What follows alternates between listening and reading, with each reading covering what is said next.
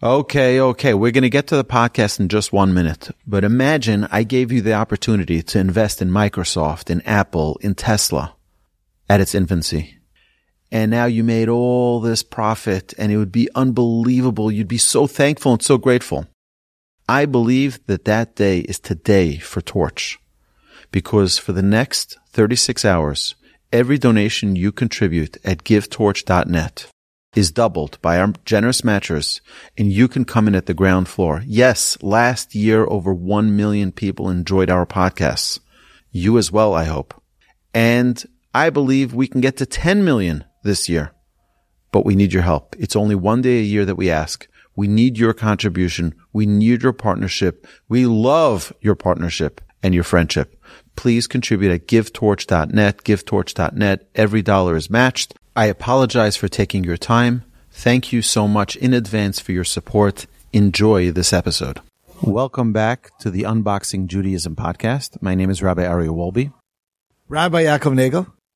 It's great being back. It's been a bit of a hiatus, but we're back and ready and raring to go. So, welcome. So we're on to our first question. The first question that has been posed to us that I think is very, very important for us to address is we are very confident always as Jews that we have it right. We know what's best. Generally, people always think that they're right and they know what's best. But as Jews particularly, we believe we have the Torah. We have the mitzvos. And the Jewish way is the best way to live life.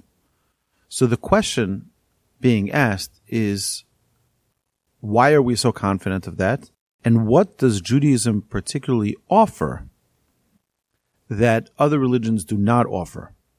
That means, what is unique about Judaism that people who practice and learn the Torah can be reassured that this is the way God wanted us to live life? First off, I just want to address a little bit the questioner. Who's asking this question? Everybody, says that this is my religion. This is what I believe to be true. This is my truth, what speaks to me. And then the skeptic says, well, since that's what everyone says, so then how do I know what you're saying is more true than what he's saying? Of course. You speak to an imam, he's going to say, well, our religion is the religion of peace, and it has all the amazing things, all the great qualities, and the same with the Christian, and the same with the Buddhist, the same with every religion is going to claim that they have the monopoly on the truth. And Judaism is no different than that. And therefore, it really is a fair question.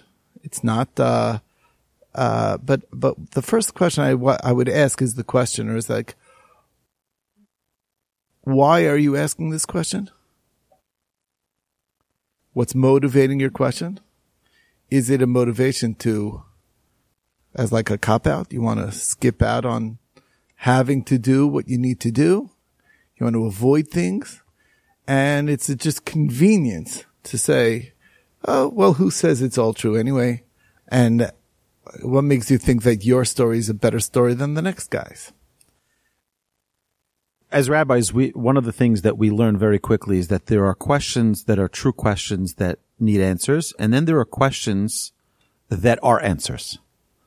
It's the reason why I'm not doing this or that is because of this question, and it's not really a question that I want an answer to. It's a statement and an answer. So I'm asking this on behalf of this individual who's genuinely interested in understanding what is unique about Judaism that I should take it seriously. If someone were to meet me, and I meet many people on a regular basis, and I tell them I believe with every fiber of my being that Judaism is the absolute best way to live life. The absolute best way to live life is a Torah life. I have no question, no doubt, and I believe that with every fiber of my being. So the question is, why do you feel so confident, Rabbi Wolbe, that you think you've got it right? So I'm presenting this question on behalf of the many who have asked this to me, what gives you the confidence to say that?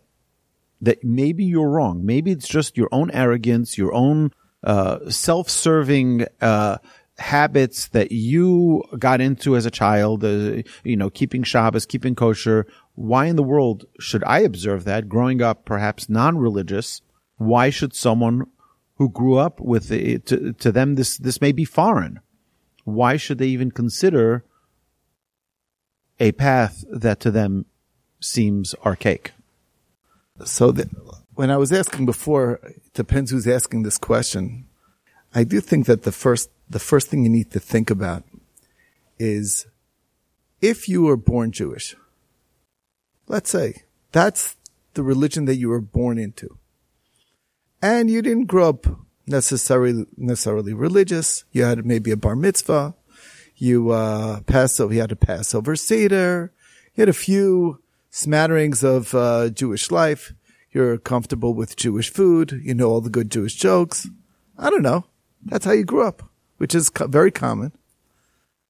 And you were asking this question. Well, you know what?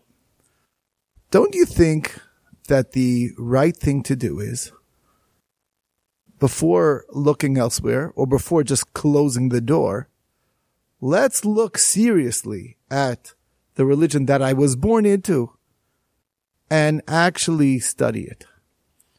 And sometimes that's the best answer to give is, you know what? Maybe you're absolutely right. Maybe it's not real. Maybe it's wrong. Why don't you come and study and learn and see what you could find and ask the hard questions and the hard hitting questions and ask again and see what happens.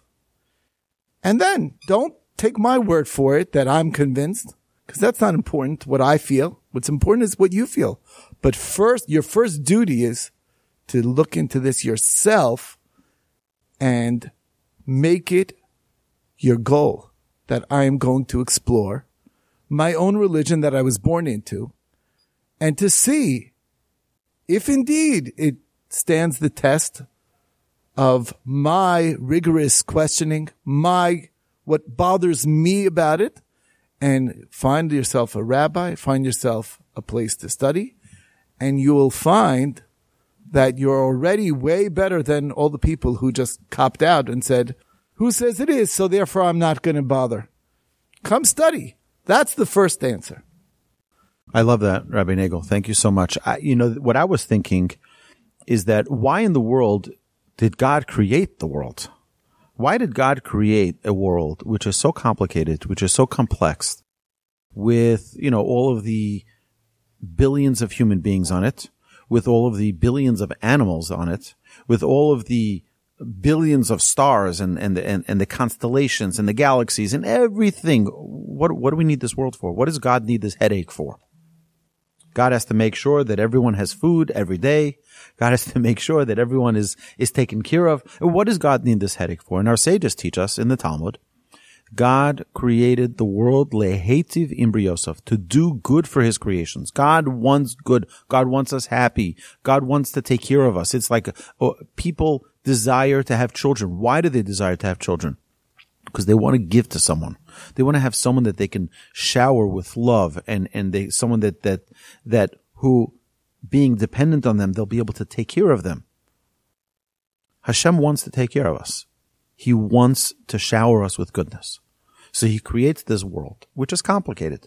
We see in this week's Torah portion, Parshas Noach, they got it wrong. A whole generation got it wrong, not knowing how to live life the proper way. And God says, I got to erase them all off the face of the earth.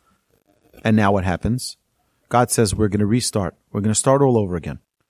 And then what happens? 1,500 years later, the Jewish people receive a Torah. And that Torah is the manual for living.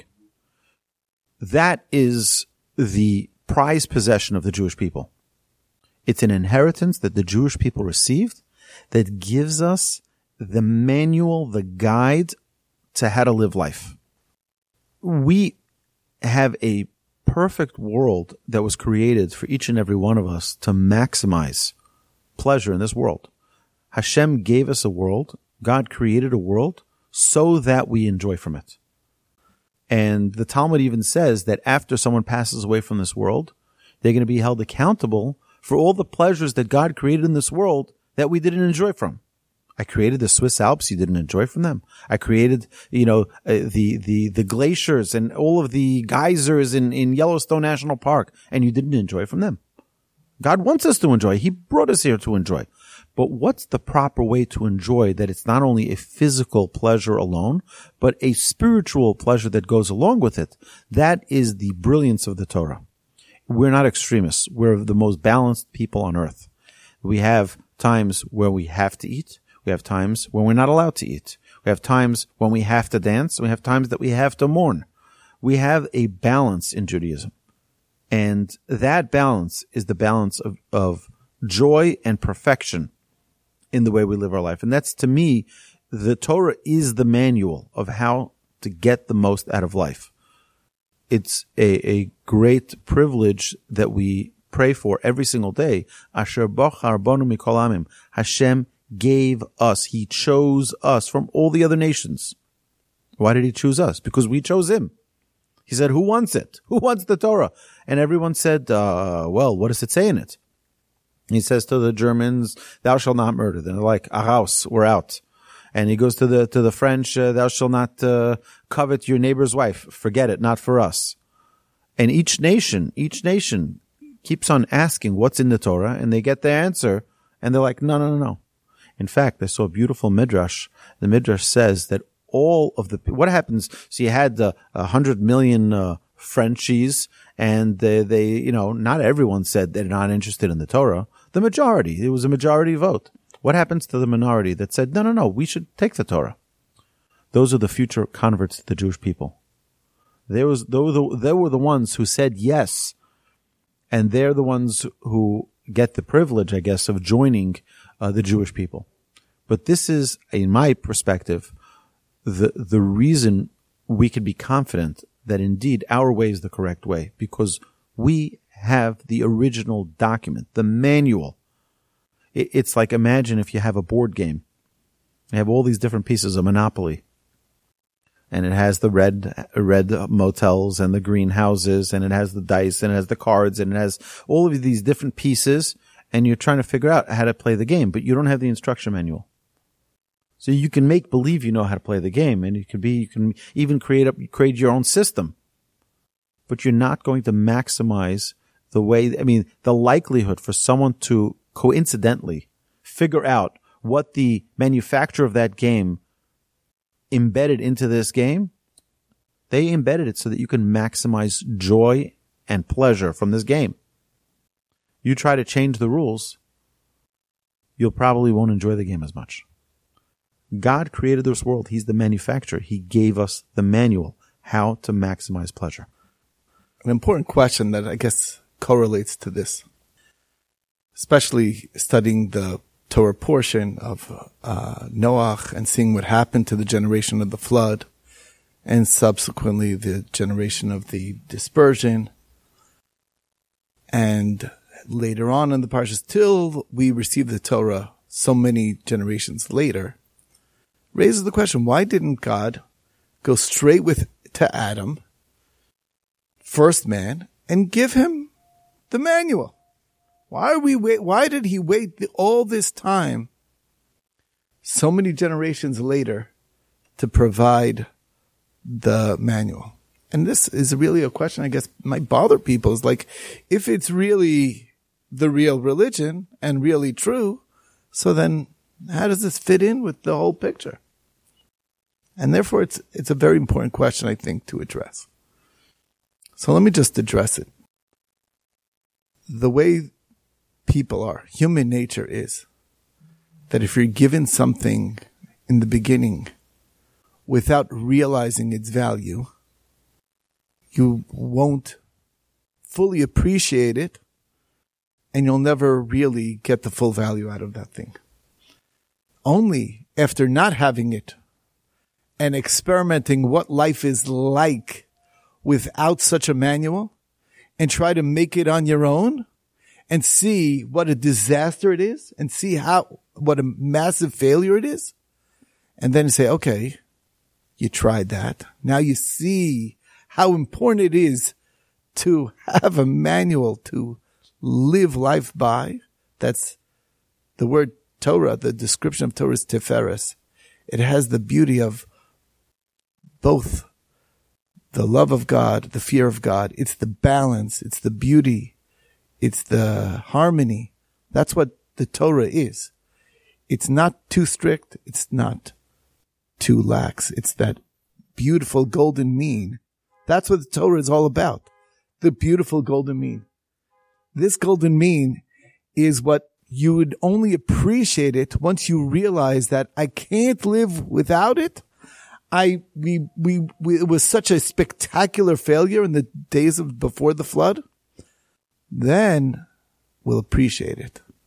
And that was part of the reason why God waited till generations later to give the Torah, so that it'll be properly recognized that we can't live without it. Thank you, Rabbi. I think we've hopefully sufficiently covered this question. I want to move on to the next question. In the coming week, we're going to be learning about Abraham. Avram Avinu, Abraham, our patriarch, excelled in a specific trait of kindness. And he mastered his relationship with God through kindness. He saw God's kindness with humanity, and through that, he was able to connect and say, wow, there must be a creator here. It's impossible for there to be a palace without a master. It doesn't just show up. That's how he connected with Hashem. The question posed is, what trait is the most important trait for one to invest? Abraham found God through kindness. Isaac found God through yira, through fear. Jacob through truth, through emes. In your opinion, what is the most important trait that one should invest in? When I see this, it's a very interesting. If you look at the prayer that we say, the Amidah that we say every day, 3 times a day, we say, blessed are you, Hashem, our God, the God of Abraham, the God of Isaac, the God of Jacob. And the commentaries discuss this. What is this idea of repeating the God of Abraham, the God of Isaac, the God of Jacob? We could just say, the God of Abraham, Isaac, and Jacob. It's the same God, isn't that? So what's the point? And the message, as I understand, and this is really addressing this question, is that there isn't a one-size-fits-all. What spoke to Abraham wasn't exactly what spoke to Isaac. But Isaac had to really find what spoke to him in a more personal way. And the same with Jacob. And that's how it works. It's not a one-size-fits-all in terms of the most important attribute. Every human being is created differently. It has a different combination of personalities that comprise who they are. And therefore, to say, well, this works for me, doesn't necessarily work for you. And of course, there is a commonality of, obviously all attributes are very important. And, but all the mitzvos are binding regardless of how you connect to God. But in terms of choosing an attribute that is the most important, really that's more personal, and one needs to discover that more for themselves. One of the ideas that I share many times in the Musar classes that we have, the Jewish Inspiration podcast, is, why was man called man, Adam? He was called Adam because the Torah tells us, because he was taken from the Adamah. But our sages teach us that there's another way to look at that word. He was called Adam because of the word Adameh. Adameh means to emulate God. Our job in this world is to emulate God. Now, we talk a lot about character traits and midos. Midos are measurements, not character traits. But yet, that's the way we refer to character traits. We call it midos. Midos as in measurements. And our sages teach us that every single human being has a different construct of traits. One person has, let's call it like you ever walk into a lab, you see all of these different fluids, these liquids, and they're all different, this, the yellow is this height, and the 65, and the purple is 90, and you have all of these different measurements. That is the construct of each and every person's midos. The character traits that they were born with, that they were gifted with. There's no person who's perfect. Every person is born with deficiencies, but every person is given the ability to do great things and to accomplish unbelievable greatness with the traits that they were gifted with and with the deficiencies that they were gifted with. Everyone has a different composition. There are no two people. So what could be for one individual why are you getting so upset? Well, it could be that this person shouldn't be judging because they have a different temperament. They don't understand the temperament that this person was given the set of tools that they were gifted with. So every single person is gifted with their own basket of fruit. Everyone's got their own issues. Everyone's got their own problems, and everyone is given a different way in which they see the world. One of the most common infractions that people share with me in their midos is they're impatient. I once had a woman in the class, and she says to me, "Whoa, Rabbi, what's the topic next week?" I said, "The topic is we're talking about patience." She says, "I'm such a patient person. I don't think I need to come." I said, "Well, you might want to consider coming because you may learn a thing or two about patience that you didn't know." So she said, "Okay." So she came to the class. Sure enough, the following week she was there. And I think it was a reasonable class. The following week after that, she announces in front of the whole class, she says, "Rabbi, I need to ask you for forgiveness." She said, 2 weeks ago, in all of my arrogance, I said, I don't need to work on my patience because I'm such a patient person. She says, but I didn't even understand what patience was. She says, as I pulled out of the class last week, there was a car in front of me that wasn't driving fast enough, and I honked at them. I'm like, move it. And then it occurred to me, she said, I'm not as patient as I think I am. And sometimes developing the topic of each of these traits that we're gifted with, learning through them. We have a lot of investment of resources in our podcasts, particularly the Jewish Inspiration Podcast, where we go through midah after midah, trait after trait, and working on identifying what the trait is and hopefully giving some tools to perfect them. But the idea of perfecting them is not just so that I'm less irritable, and not just that I'm less arrogant, and not just that I'm less, selfish.